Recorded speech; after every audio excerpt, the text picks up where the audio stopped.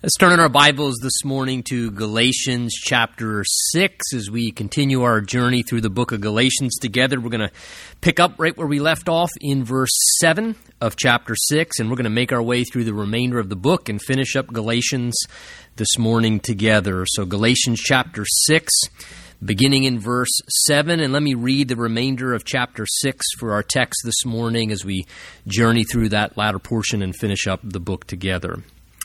It says, "Do not be deceived. God is not mocked. For whatever a man sows, that he will also reap. For he who sows to his flesh will of the flesh reap corruption. But he who sows to the Spirit will of the Spirit reap everlasting life. And let us not grow weary while doing good, for in due season we shall reap if we do not lose heart. Therefore, as we have opportunity, let us do good to all, especially to those who are of the household of faith. See with what large letters I have written to you with my own hand. As many as desire to make a good showing in the flesh, these would compel you to be circumcised, only that they may not suffer persecution for the cross of Christ. For not even those who are circumcised keep the law. They desire to have you circumcised, that they may boast in your flesh. But God forbid that I should boast except in the cross of our Lord Jesus Christ, by whom the world has been crucified to me and I to the world. For in Christ Jesus neither circumcision nor uncircumcision avails anything, but a new creation. And as many as walk according to this rule, peace and mercy be upon them and upon the Israel of God.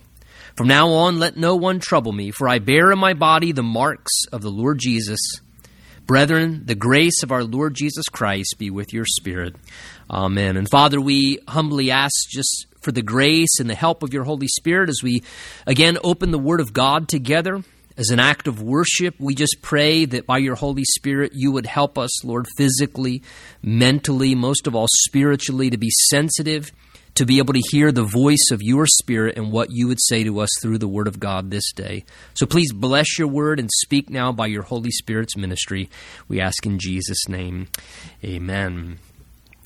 You know, one of the biggest challenges in life, I believe, is sort of constantly having to decide between God's way and our way. And that means either choosing to walk in the Spirit and seeking to glorify Jesus and to experience God's best, God's plan and God's ideal for our life, or it means living after our fleshly sin nature and doing oftentimes what is self-exalting and self-promoting, which usually leads to us more often than not experiencing the problems as the result of choosing our own way. Well, as Paul concludes this letter, notice he again, we're going to see, points us to choosing God's way, the way of the Spirit, and not man's way, the way of the flesh. And the way of the Spirit, we'll see, brings honor to Christ, and it lets us experience God's plan and God's best for us. Look with me in verse 7 as he continues on, as he concludes this letter. He says, "Do not be deceived. God is not mocked. For whatever a man sows, that he will also reap."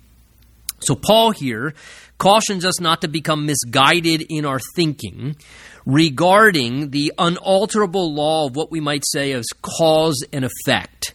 This law that God himself has implemented into creation. God has established this law of cause and effect, sowing and reaping, into this world in which we live in, whereby specific actions always cause a corresponding effect to end up being the result afterwards. God has instituted, we might say, an unchangeable law of sowing and reaping in this present world. Now, what you sow, of course, is the seed that you are planting. It's the decision to plant a specific seed.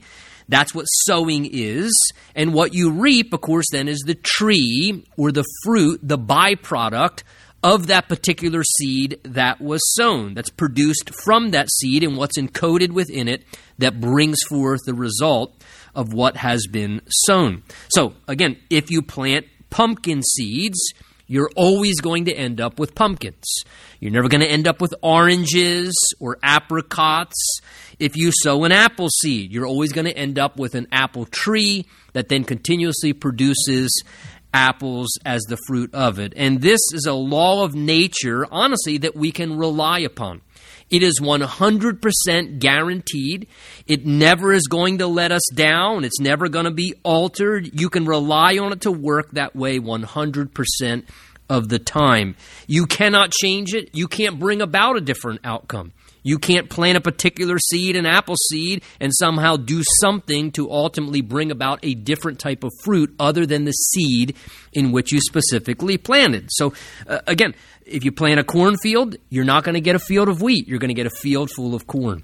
And it's so important that we recognize this because this is God's order that whatever the text says right there, whatever a man sows, that he will, guaranteed, he will also reap. It's a relationship of cause and effect where one thing happens and it causes a specific effect as the other thing happens, that what is done directly determines what will be the outcome. For whatever we sow, that we will, it's guaranteed, also reap. Now, even as that law exists in nature, that sowing and reaping, sowing certain seeds causes us to reap certain fruit, and even as that is a natural law of the soil and of the seed, that same principle of sowing and reaping also holds true in the human soul. That is, the decisions that we make are somewhat, you might say, the seeds that we sow that then bring about the resulting fruit that we end up experiencing in our lives as we live. Each decision, always remember this, I specifically always try and emphasize this when I'm talking to young people, each decision that we make as human beings, whether small or major decisions, it's like planting a seed. And one of the greatest ways, I think, to look at decision-making, it's like seed planting. And as you make a decision, as I make a choice, you plant a particular type of seed, and those decisions we sow will determine the fruit that we then experience in our lives. It will bring about the resulting outcomes or consequences or life experiences. And repeated choices that we continuously sow then end up, if you would, producing an entire field of a crop full of those type of decisions that we end up experiencing as a result. So the natural law of sowing and reaping in nature perfectly illustrates, God says, the spiritual law of the human soul and life experience for all of us. So that's why Paul says here to us in verse 7, having seen this so clearly in God's order and nature, don't be deceived about this issue of sowing and reaping. Don't allow yourself to become misguided in your thinking or in your perspective about this, that if you do certain things, you're going to reap certain consequences.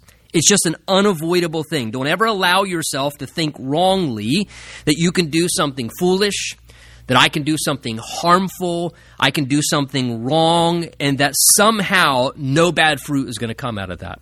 That's just completely self-deception, the Bible says, that somehow we can do what's unhealthy and make bad choices and think that we would avoid negative consequences. God is saying to us, as creator of all things, God's ways are that whatever you sow, that you will, guaranteed, also end up reaping. And we have to stay alert to this reality as we're sowing the seeds of life decisions all throughout our journey on this earth. And he says here in verse 7, not only to not be deceived, but he says, be aware, God will not or is not mocked. That is what God himself has set forth as creator of all things in this world and its existence. In the law of sowing and reaping, you can't think wrongly that somehow in your arrogance you can kind of mock God, thumb your nose at God, and well, I don't care what anybody says. I'm going to do this anyway. And he says, look, don't think you can mock God and what he has set in order in creation as the creator and how things operate in this world. He's saying this is an order that happens even if you disregard God. Even if you arrogantly mock God, it's not going to stop or alter this law of cause and effect from taking place in your life. The consequential results will always still come. And understand, reaping what we sow is always a matter of time. There's always a gap of time between sowing and reaping. And in the law of sowing and reaping, we would understand that. Farmers understand that. You don't plant the seed or plant the crop today, and all of a sudden tomorrow you have a full harvest field. There's always a gap of time that exists between sowing and reaping. And there may be a gap of time before the harvest comes, but eventually it will. And that's why the Bible says to us here in love, don't be deceived. Don't ever think that you're getting away with things or somehow God's overlooked or that God's endorsing or he's decided to accept something and start foolishly kind of mocking God in arrogance, thinking somehow you've beat the system and you can do what's against God's will and plan and somehow not experience the negative outcomes that are attached to those kind of decisions. Now, look, this also works in the positive sense as well. A lot of times when we talk about sowing and reaping, we just think of the negative. Oh man, if you sowed some bad decisions, you're really going to reap a real mess and lots of problems. Well, look, the same law of cause and effect works in sowing and reaping in a positive way as well. And Paul's going to discuss that even in this very chapter here, that as we do what's right, we also may not see immediate results. There may not be automatic good fruit, but in the same way it works in the negative sense of doing what's wrong, it just as much works in the positive sense. That we may not see immediate fruit because there's a gap of time between sowing and reaping, but we can trust God will not be mocked. God has promised that whatever we sow, we will also reap. And sometimes it's just a matter of being patient and not getting discouraged with God's timing or angry, but being patient for the fruit and trusting God, you won't be mocked because you've said that whatever a man sows, he will also reap. Well, Paul then goes on in verse 8 to kind of illustrate this further regarding the spiritual life specifically of sowing and reaping. He says, verse 8, first of all, for he who sows to his flesh, that is again the sin nature, he who sows to his flesh will of the flesh reap corruption. So Paul cautions if we sow to our sinful nature, this thing we call the fleshly nature, the human nature, our lower nature, he says if we do that, the resulting effect is going to be we're going to start to experience a corrupting influence in our life. Now, when he talks here about sowing to the flesh, he's talking about making choices that fulfill the desires of our sin nature, about making decisions and indulging what is wrong in our thoughts, in our attitudes, in our speech, in our actions and behavior, and basically indulging what is selfish and participating in sinful activity, whatever that sinful and wrong activity may be. Of course, things it would include like the very list that we looked at not too long ago in chapter 5, verses 19 through 21, as he describes some of the evident behaviors of the flesh or the sinful nature, things like sexual sin and idolatry and sorcery and hatred and contentions and outbursts of wrath and selfish ambitions and being divisive as a person, being someone who's living in envy or murderous in your heart, harming and being violent towards other people, drunkenness, addiction to substances, living in revelry and just out of control. He's like, if you're doing those kind of things and you're indulging those things, don't think somehow you're not going to reap the corrupting influence of those things in your life. It speaks of anything, whether in that list or not, that rejects God's will and basically is indulging the self-will of our sinful nature within ourselves, where we're sowing seeds of wrongdoing in our life. And look, when we choose to sow to the way of rebellion against God, it never works out. It never, ever, ever works out. The Bible even says to us, woe to him who strives against his Maker. To strive against God never works, and it is never a winning battle. And that's why he says right here in verse 8, if you look at it, he says, sowing to the sinful flesh, he says, that will result in is you will end up reaping of the flesh corruption. And that word corruption that's used there speaks of something decaying, something that's in a rotting process that is ruined or that is dying. And the idea there is we bring a corrupting process into our life experience. When we sow to our sin nature, or when someone is sowing sinful behaviors and making sinful choices, they bring a corrupting influence into their life, whereby the consequences of that sinful behavior is bad fruit starts to come into their life. Rotting, decaying fruit starts to happen, and their life literally starts to decay in its experience. They basically start ruining their life, and things in their life kind of start to become defiled. Good things start to die off, and rotten fruit begins to enter into their life. Job says in chapter 4, verse 8, As I've observed, those who plow evil, he says, and those who sow trouble will reap the same. So Job, this great man of wisdom in the Old Testament, says, look, if you go out there and you're plowing evil and you're sowing trouble, you're going to experience trouble. You're going to have trouble in your life and trouble in your life experience. Proverbs 22:8 says, he who sows iniquity will reap sorrow. So if I do what is wrong, iniquitous, that which is bent and crooked, he says, you can guarantee here's what you'll reap. You're going to reap a lot of pain and sorrow in your life. You're going to have a lot of misery and a lot of regret, and there's going to be a lot of sorrow in your life. Proverbs 1 verse 30 to 31 says, they would have none of my counsel and despise my every rebuke. Therefore they shall eat the fruit of their own way. The idea is eating the miserable fruit of the own way that you've chosen to go on down. And boy, I tell you, consequences are great teachers.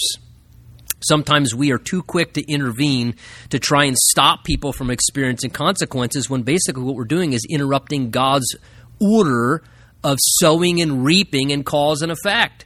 God says sometimes what needs to happen to get somebody to stop bad behavior is they need to eat the fruit, as much as it may be disgusting and poisonous and toxic and miserable. He says, but if they eat the fruit of their own way, they'll say, this is really miserable fruit. I'm sick and tired of eating this stuff. And God says sometimes that's what makes them start sowing different seeds. They stop sowing those seeds because they start eating the bad fruit of their own way. Now, sowing to the flesh, I think, also includes just living foremost as well, just for worldly things. Again, whether it's just the material aspects of life or this fallen world system, the Bible tells us, 1 John 2, not to love the world system because its ways and the things of this world system are corrupting. They're dying.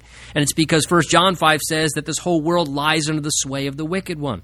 So even as we sow to the flesh, sometimes it's just a matter of just sowing and investing too much into worldly things and becoming too carnal in our investments in the way that we live our life. And to sow to our fleshly nature foremost will also lead to the corruption of experiencing a good life that God wants for us. And it will lead to the corruption of really our spiritual fruitfulness as it starts to hinder our life with God. Jesus warned of the cares of this world and the deceitfulness of riches and the pleasures of this life, choking out, Jesus said, the word of God and its power to where we bring no fruit to maturity. Look, please always remember this and do not be deceived. God's word says we can't sow to the flesh and then pray for crop failure. Too many of us have made that mistake in our lives. Too many still live in that self-deception, constantly miserable because they want to sow to their flesh and then they just want to somehow pray for a crop failure. And that doesn't happen. God says the way that it works is what you sow, you will reap, and those destructive consequences do come. And they bring something that is in accordance with what was done, and we start to reap the bad fruit. And it may take time for that corruption to come, but those corrupting consequences will come. You can't escape them. And don't ever be deceived and think somehow you can get away with sowing to your flesh and you can avoid the unpleasant consequences. Much better to just simply abstain from fleshly lusts.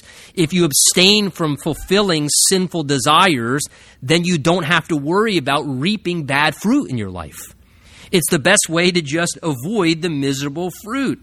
Don't plant bad seeds, and there won't be misery and unpleasant fruit in your life. And if perhaps even this morning you are sick and tired of a field full of rotten fruit in your life, let me simply help you by saying it's not complicated. Stop planting the wrong seeds. Stop sowing to your sinful nature and repent. Repent that you can begin to stop experiencing the bad fruit and let that old field of bad fruit die off and start sowing in the right field, he's going to say. So again, what is the way to avoid sowing to the sinful nature? Well, in the same way in the spiritual life. If we walk in the Spirit, then we don't gratify the lust of the flesh. So he says, look, don't sow to the sin nature and reap corruption, but, verse 8, notice, he who sows to the Spirit will of the Spirit reap everlasting life. So notice the contrast. great wisdom, God says, look, I don't want you to reap the corruption of a bad, miserable life and a decaying process of your life. God says, so the way to stay away from that is just occupy yourself with walking in the Spirit. And he says, sowing to the things of the Spirit. There's a contrast in this. If you sow to the flesh, you're going to reap corruption. But, he says, just as guaranteed, if you sow to the Spirit, you're going to reap of the Spirit everlasting life. Now, when he speaks of sowing to the Spirit, he's, of course, speaking of things like spending time in God's Word, the Spirit-inspired Word of God, whereby when we read it and we hear it taught to us and we spend time being exposed to the Word of God and let it go into our life, it's alive, it's powerful, and it's Spirit-inspired, and it yields spiritual fruit and spiritual strength into our life. God's Word imparts life spiritually to us. Sowing to the Spirit speaks of things as well, like spending time in prayer and communicating with God and letting the Spirit of God help us have conversation with Him and worshiping in spirit and in truth, singing, spending time praising the Lord and expressing adoration in that realm of the Spirit as we sing and express worship. Spending time with fellow believers is a great way to sow to the things of the Spirit, because as we're with fellow Christians, that's where the ministry of the Spirit of God is in full operation. And as we're building each other up and the Spirit of the Lord is at work through the lives of God's people as we come together to fellowship, that's where we're inspired spiritually, we're encouraged spiritually, how we get challenged and exhorted and corrected and helped through that fellowship in the Spirit with God's people. You know, as we do these spiritual activities, sowing to the things of the Holy Spirit, he says we're going to reap good benefits in our life. We're going to reap spiritual and eternal help, the quality of our life experience. Notice he says that those who sow to the Spirit, verse 8, he says, will reap of the Spirit everlasting life. Now, what he's literally saying in the language there is we will reap the quality of everlasting life. Not if we do certain good works, we earn everlasting life. That contradicts Scripture. We understand that. He's speaking of the quality of life. Just like sowing to the sin nature brings a corrupting quality to the life experience, he's saying when you sow to the things of the Spirit, which are eternal and everlasting, he says you're going to start to experience a quality of life that is like the everlasting eternal life, a quality of experience in your life that starts to become much like what we'll one day experience in its fullness. Like the Bible speaks about righteousness and peace and joy in the realm of the Spirit. We start to experience the good fruit of a spiritual life through godly living. You bear enjoyable, pleasant, good, healthy fruit in your life. Fruit like we saw in chapter 5, verse 22 and 23. You start to experience love in your life instead of hatred and animosity. You start to experience joy in your life instead of misery and discontent and ungratefulness. You start to experience peace in your life and peace with other people. You become more long-suffering and patient, and you start to experience kindness and goodness and faithfulness and gentleness. You start to experience self-control in your life. And good fruit from God starts to produce in your life, and you experience this harvest of good things, and God says, this is the blessed life I want you to experience. An everlasting quality of life, a foretaste of what heaven's going to be like in a small way. God says, I want you to have a stable, enjoyable, fulfilling, good life now. And we can experience that by sowing to the things of the Spirit and having that rewarding satisfaction of experiencing God's ideal because we're investing in the things of God by sowing to the realm of the Spirit. Now, Paul goes on in verse 9, therefore, it seems, with this idea of sowing to the things of the Spirit by saying, verse 9, and let us not grow weary while doing good, for in due season we shall reap if we do not lose heart. So Paul cautions here and encourages us to seek to do what's good and not to become discouraged in the effort to continue to live in that way that is good and right before God and continue to do those things which we know are good in God's sight. He speaks of those doing good, of course, referencing what he just talked about in verse 8, sowing to the things of the Spirit, that which is good and godly, serving the Lord by doing good things to help people, to let our life be useful, to serve others, to bless others and care about them, seeking to do what's good and right in a situation. When we're faced with something, we choose to do what we know is good rather than what is selfish and wrong. We take the higher road and try and do what is good. And look, anything we do for the Lord and for His kingdom and His purposes is always a good use of our time. It's a good use of our labors and efforts. It's a good use of our resources. Any investment we make in that which is the things of God is a good investment. And he says, when you're doing those things and you're doing good, notice God understands a lot of times doing good is not the path of least resistance.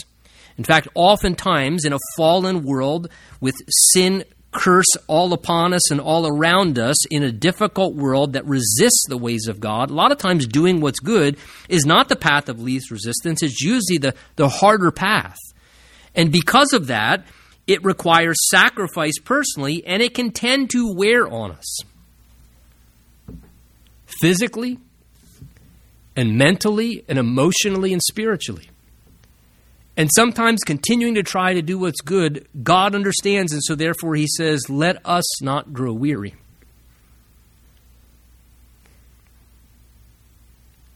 In doing good. And we appreciate that Paul was willing to say, under the inspiration of the Spirit, let us, including himself, allowing everybody to see that no one is immune from the experience at times of becoming faint-hearted or tired in doing good. And so he says, look, everyone is prone to it. So Paul says, let us not become weary, he says, worn down in doing what's good. And, perhaps recently you can relate to that very reality in your life, that what you have been doing in trying to do what's good, staying in the Word of God and praying, and continuing to sow to the things of the Spirit and trying to walk in the Spirit and not give in to your flesh. And perhaps it's been a wearying process, and you can grow weary in that sometimes. Maybe recently you've been trying to stay the course in some good and right path in a given situation. And maybe you've been facing something where it's a difficult thing, and yet nonetheless, rather than doing what's wrong or what you shouldn't do, you're trying to do what's good in the situation. And you're trying to honor God, and you're trying to continue to take that right course. And sometimes that can begin to wear on you. It can begin to wear you down mentally and emotionally and even spiritually. And sometimes it can be difficult. Maybe you're giving a lot of time to the things of the Lord, and it can begin to zap you and kind of weary you physically. And so Paul says, look, when we become weary, the temptation for all of us, of course, is we start to lose heart. And we can start to become discouraged. And we can find ourselves sort of feeling faint and wrestling with feelings of wanting to give up. Maybe just wanting to quit or throw in the towel or maybe stop doing what's right. And maybe you've been finding yourself losing heart in the battle. Look, that is a natural struggle and challenge to become tired in the work or weary in some good fight that you've been waging. Maybe it's praying for someone you love to get saved and come to Christ. Maybe it's continuing to try and love someone that's not real easy to love and to live with. Maybe it's continuing to do what you can to maintain your moral purity and to continue to do what's right in sexual purity and wait for God's way and God's timing. And whatever it may be, oftentimes as we continue to go down that road, he says it's a process where we can start to become weary and faint and want to give up. But notice the encouragement of verse 9. He says, let us not grow weary while doing good. Notice, not of doing good. While doing good, we grow weary. For in due season, he says, we'll reap if we don't lose heart. Notice again, as I said earlier, there's a gap of time. He talks about a due season. The idea is a specific season. So he's reminding us there is always this gap of time in sowing and reaping, and that's how it works in the laws of nature, and it's also how it works in life. Now, the hard part is, especially in today's culture, we live in such a instant success, automatic return type world that it's hard for us at times in that waiting process because we expect instant reward, automatic return. We expect things automatically to happen, and sometimes it's a very long waiting period. In fact, interesting, you do a little research, there are certain fruits and plants that literally, from the time of planting to the time you get good, ripe fruit, literally can be years from the time you first plant something. And the same thing is true in life. Sometimes there is a long delay. It may, for some, even be until the eternal dimension, till that reaping process actually comes. Yet the promise is in due season, when the season is right, we shall reap. The experience of good fruit will come. The harvest will come in God's perfect time. And we have to trust the Lord like the patient farmer and just keep planting those seeds and trust that in due season we will reap.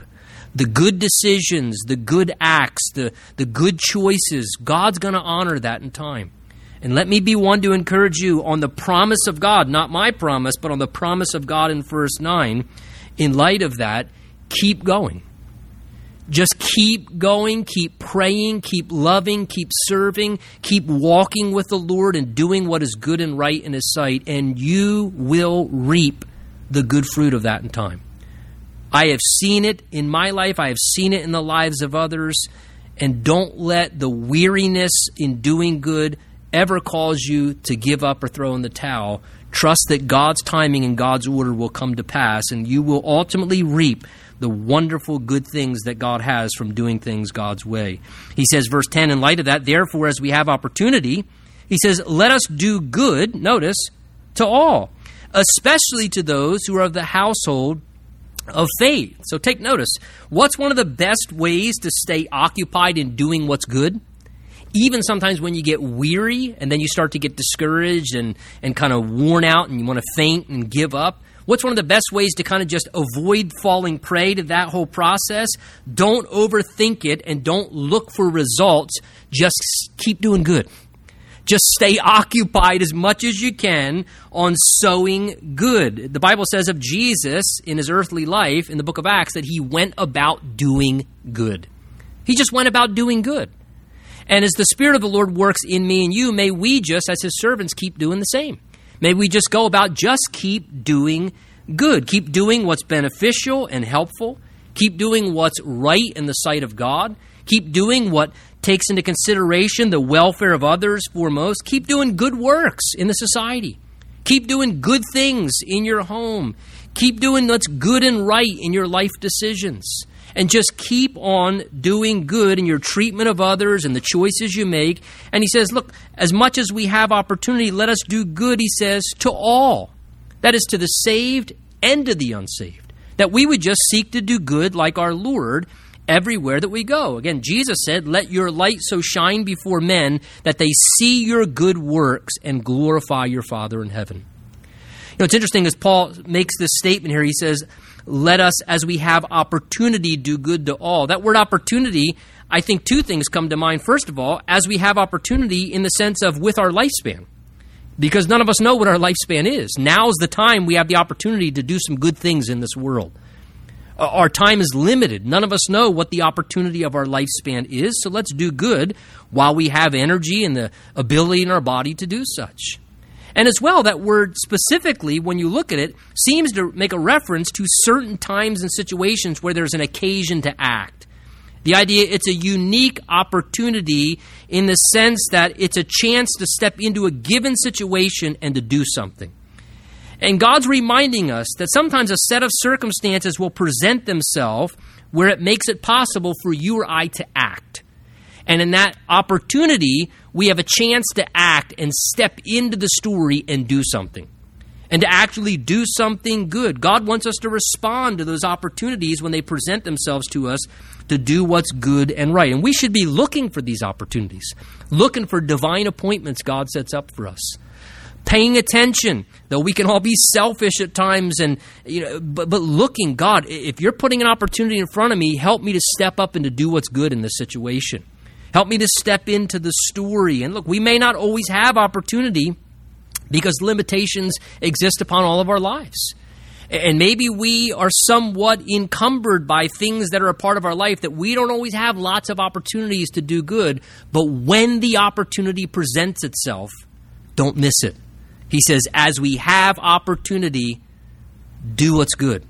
Step into the situation in faith, in a sacrifice, in obedience, and seek to do what's good. And notice he adds specifically the focus, the end of the verse, especially may we do good, he says, to those who are of the household of faith. The idea there's do good to everybody. Do good things among everybody, but he says especially, foremost and chiefly, do what's good for the family of God. For your brothers and sisters in Christ. That should be our priority when it comes to doing what's good, to helping people out, to stepping in and doing what's good and right in a given situation. Families always take care of their own household first. And that's how the spiritual realm works as well. That as God's people, should we do good in the world? Should we reach the lost for Christ? Should we help people in the unsaved world? Absolutely. And do it to try and show love and win them to Christ. But first and foremost, especially in the family of God, especially among the household of God, we should do good to help our spiritual family when an occasion presents itself in front of us. So Paul says, verse 11, "See with what large letters I have written to you with my own hand." It's believed that Paul had an eye condition which probably affected his vision. And because of that, as was customary anyway, typically Paul would dictate his letters verbally, and an amanuensis, like a secretary, would kind of write down and record what Paul was speaking in many of his letters and correspondences. It seems perhaps maybe the truths of this letter were so important to Paul because of these false teachers that we've talked about in this book, that Paul says, these things were so critical that he says, I actually took the pen up myself and I scribed out this letter myself, and perhaps that's why he's saying there with an exclamation, "See what large letters I've written to you with my own hand." I had to use such big letters because my vision was bad, and that's why you can tell these large letters was my way of saying, this is so important, I want you to know it's from me. And it's from my heart, and hear these very things. He says, verse 12, "As many as desire to make a good showing in the flesh, these would compel you to be circumcised, only that they may not suffer the persecution for the cross of Christ." Verse 13, he says, "For not even those who are circumcised keep the law, but they desire to have you circumcised, that they may boast in your flesh." Now, as Paul comes to the conclusion of the letter here, he kind of goes back once again, one more time, and addresses some of the issues with these false teachers that were influencing the churches in the area of Galatia. We've talked a great deal about this in our study through the letter. You notice in verse 12 and 13, he twice mentions, for repetition's sake, what he's already discussed in depth in this letter of how these false teachers wanted these Gentile Christians, non-Jewish converts to Christ, to basically come back under the ways of the Mosaic law and observing circumcision and the entirety of the Old Testament law. And he says they were compelling or persuading the people to be circumcised. And we've talked about the reason for this was they believed that it was necessary to observe the ways of the Old Testament system and the laws and so forth in order to be righteous before God, in order to have a right standing with God. And this was contradicting the gospel of grace. And we've talked about this in depth in the letter. Two things let me point out from verse 12 and 13, since we've already addressed a lot of those other things in the letter, that show kind of the wrong motives in these false teachers who were unhealthy spiritually. The first thing we take note of in verse 12 and 13 is their pride made them want to appear as if they were spiritual. They were unhealthy spiritually, and their pride made them want to appear spiritual. Do you notice what Paul says in verse 12? He says they desire to make a good showing in their flesh. The idea is that in their fleshly activities, in their actions, they were trying to make a good showing. The idea is a good display of how spiritual they were. They just wanted to impress people. Oh, wow, he's so spiritual. Look what he doesn't do, or look what things he observes. And they just had this longing to actually want to impress people spiritually. They wanted to draw attention to themselves and actually impress others of how holy or spiritual they were. And they didn't want to confront the persecution that came from suffering of the cross of Christ. He says there as well, in the verses in front of us, that they don't want to have to suffer persecution for the cross of Christ, because the cross offends human pride.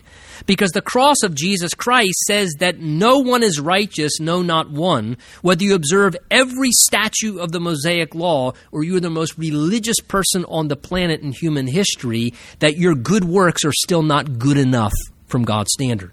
The cross of Christ says that if righteousness could be attained by keeping the law, then Christ would have died in vain. It would have been worthless for Jesus to die. But the cross of Jesus Christ offends the pride of the religious person, the one who wants to feel good in their own moral character. I'm good enough. I'm a moral enough person. I'm a righteous enough person. And the cross of Christ says, then why did Jesus have to die on the cross? If what you did was sufficient, Jesus would not have had to suffer. And this is the thing. These false teachers, they didn't want to deal with the issue of the persecution that came to those who said, no, none of us are good enough. We need the cross of Christ. And they were more concerned just about trying to present their own spirituality, but they were just religious hypocrites. Paul says those who say that you should keep the law, they don't even follow the law themselves. All they want to do, Paul says here, is just be able to boast in fleshly works because their hearts weren't right. They were just religious hypocrites. And look, the flesh will always draw attention to oneself spiritually. That's what these false teachers were doing. They were trying to draw attention to themselves to receive glory and honor as being spiritual men. Now, in contrast, Paul says when the work of the Spirit is happening, attention is not on oneself, attention is upon Christ. Look what he says, verse 14. But God forbid, in light of that, he says that I should boast except in the cross of our Lord Jesus Christ, by whom the world was crucified to me and I to the world. So Paul reminds us, in contrast to the false teachers who tried to glory in their own efforts, he says, the Spirit of God is always going to draw attention to the Lord Jesus Christ. Paul says here in his own admission, God help me to never boast in anything except the work that Jesus Christ accomplished in his suffering and his crucifixion and death upon that cross for me. He says that is the only thing that should ever be recognized. Jesus, Paul's saying, is the real hero. I'm no spiritual hero. These false teachers, they're no spiritual heroes. He says Jesus is the hero. Jesus is the one who did what was absolutely right, lived the sinless, perfect life in his humanity as God among man, being man and God at the same time.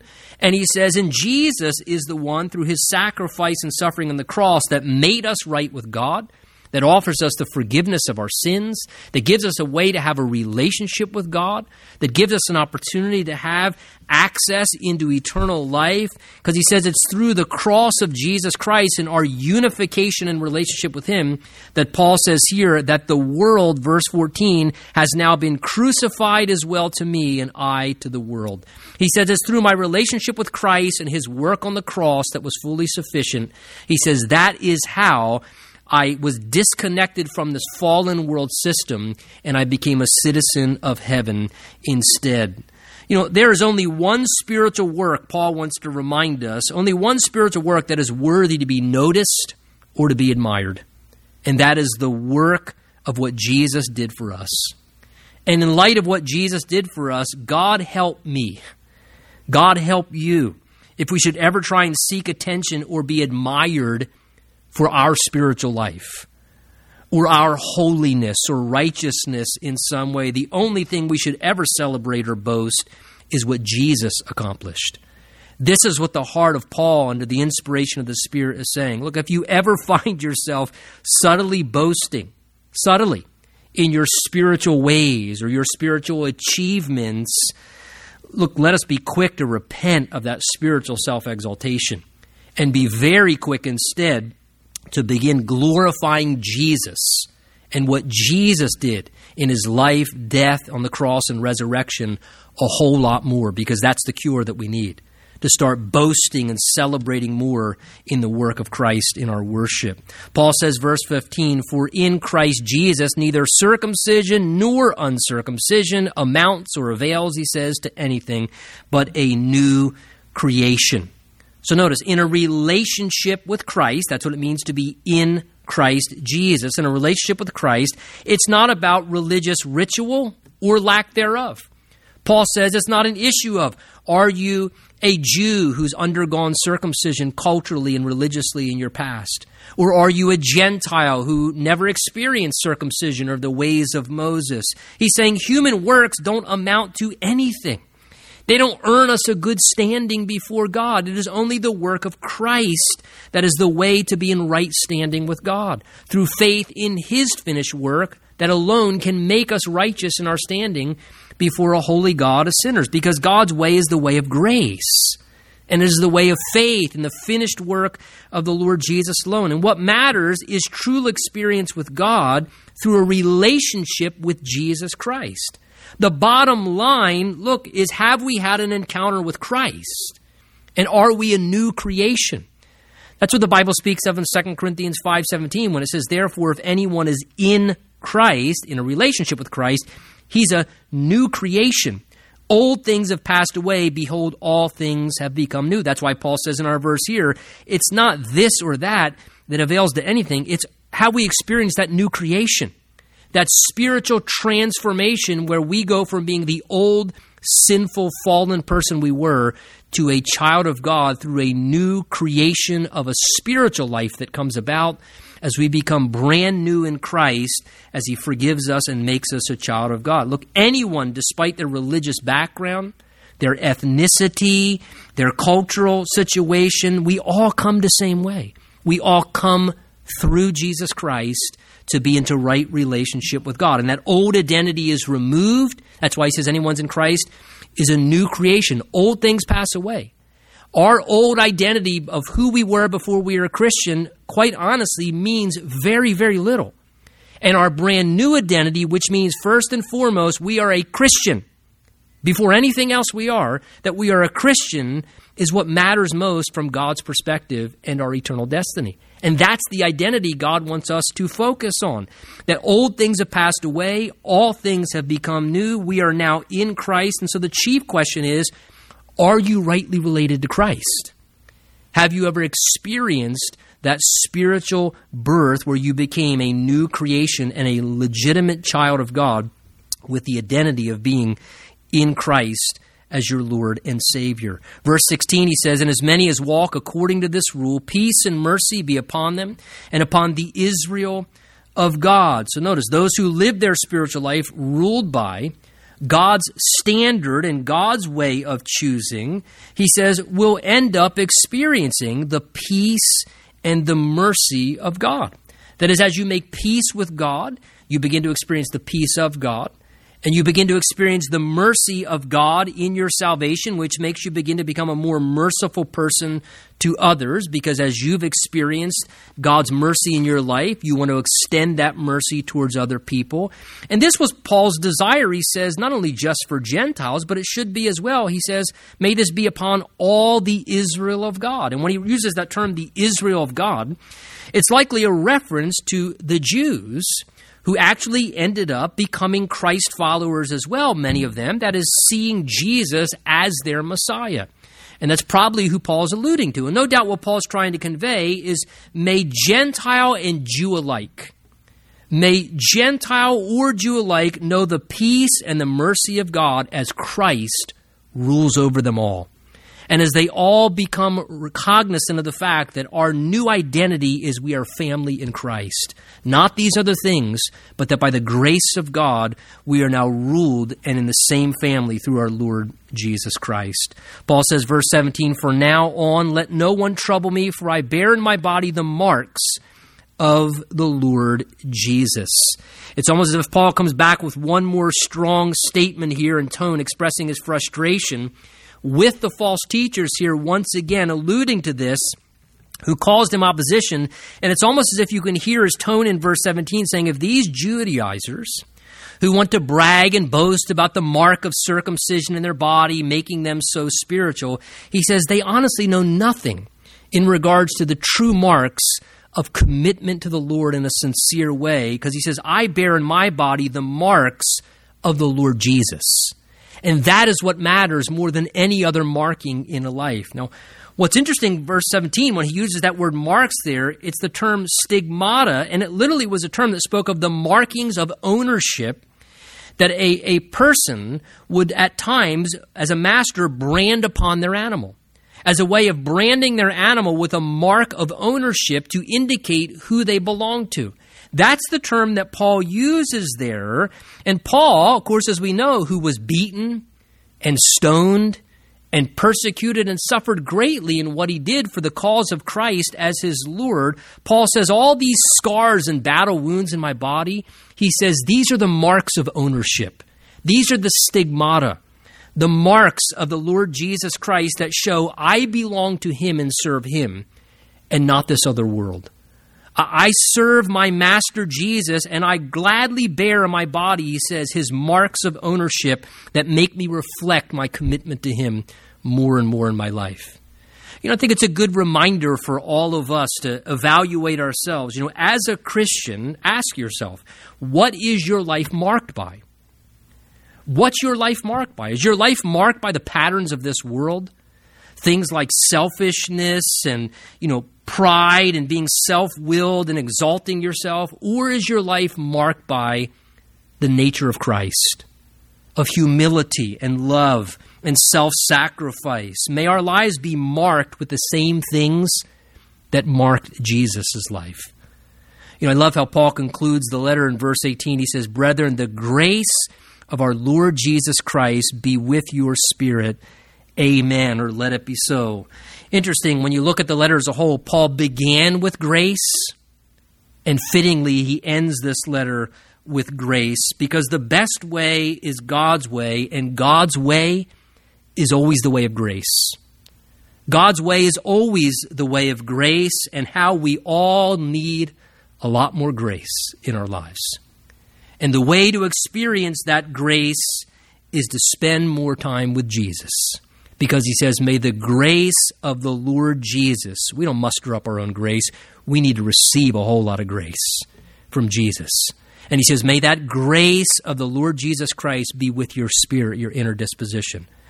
May the Lord help us by the power of his Spirit in our commitment and walking daily with Jesus Christ, know more and more of the grace of our Lord, that we might display that to those around us. Let's pray together.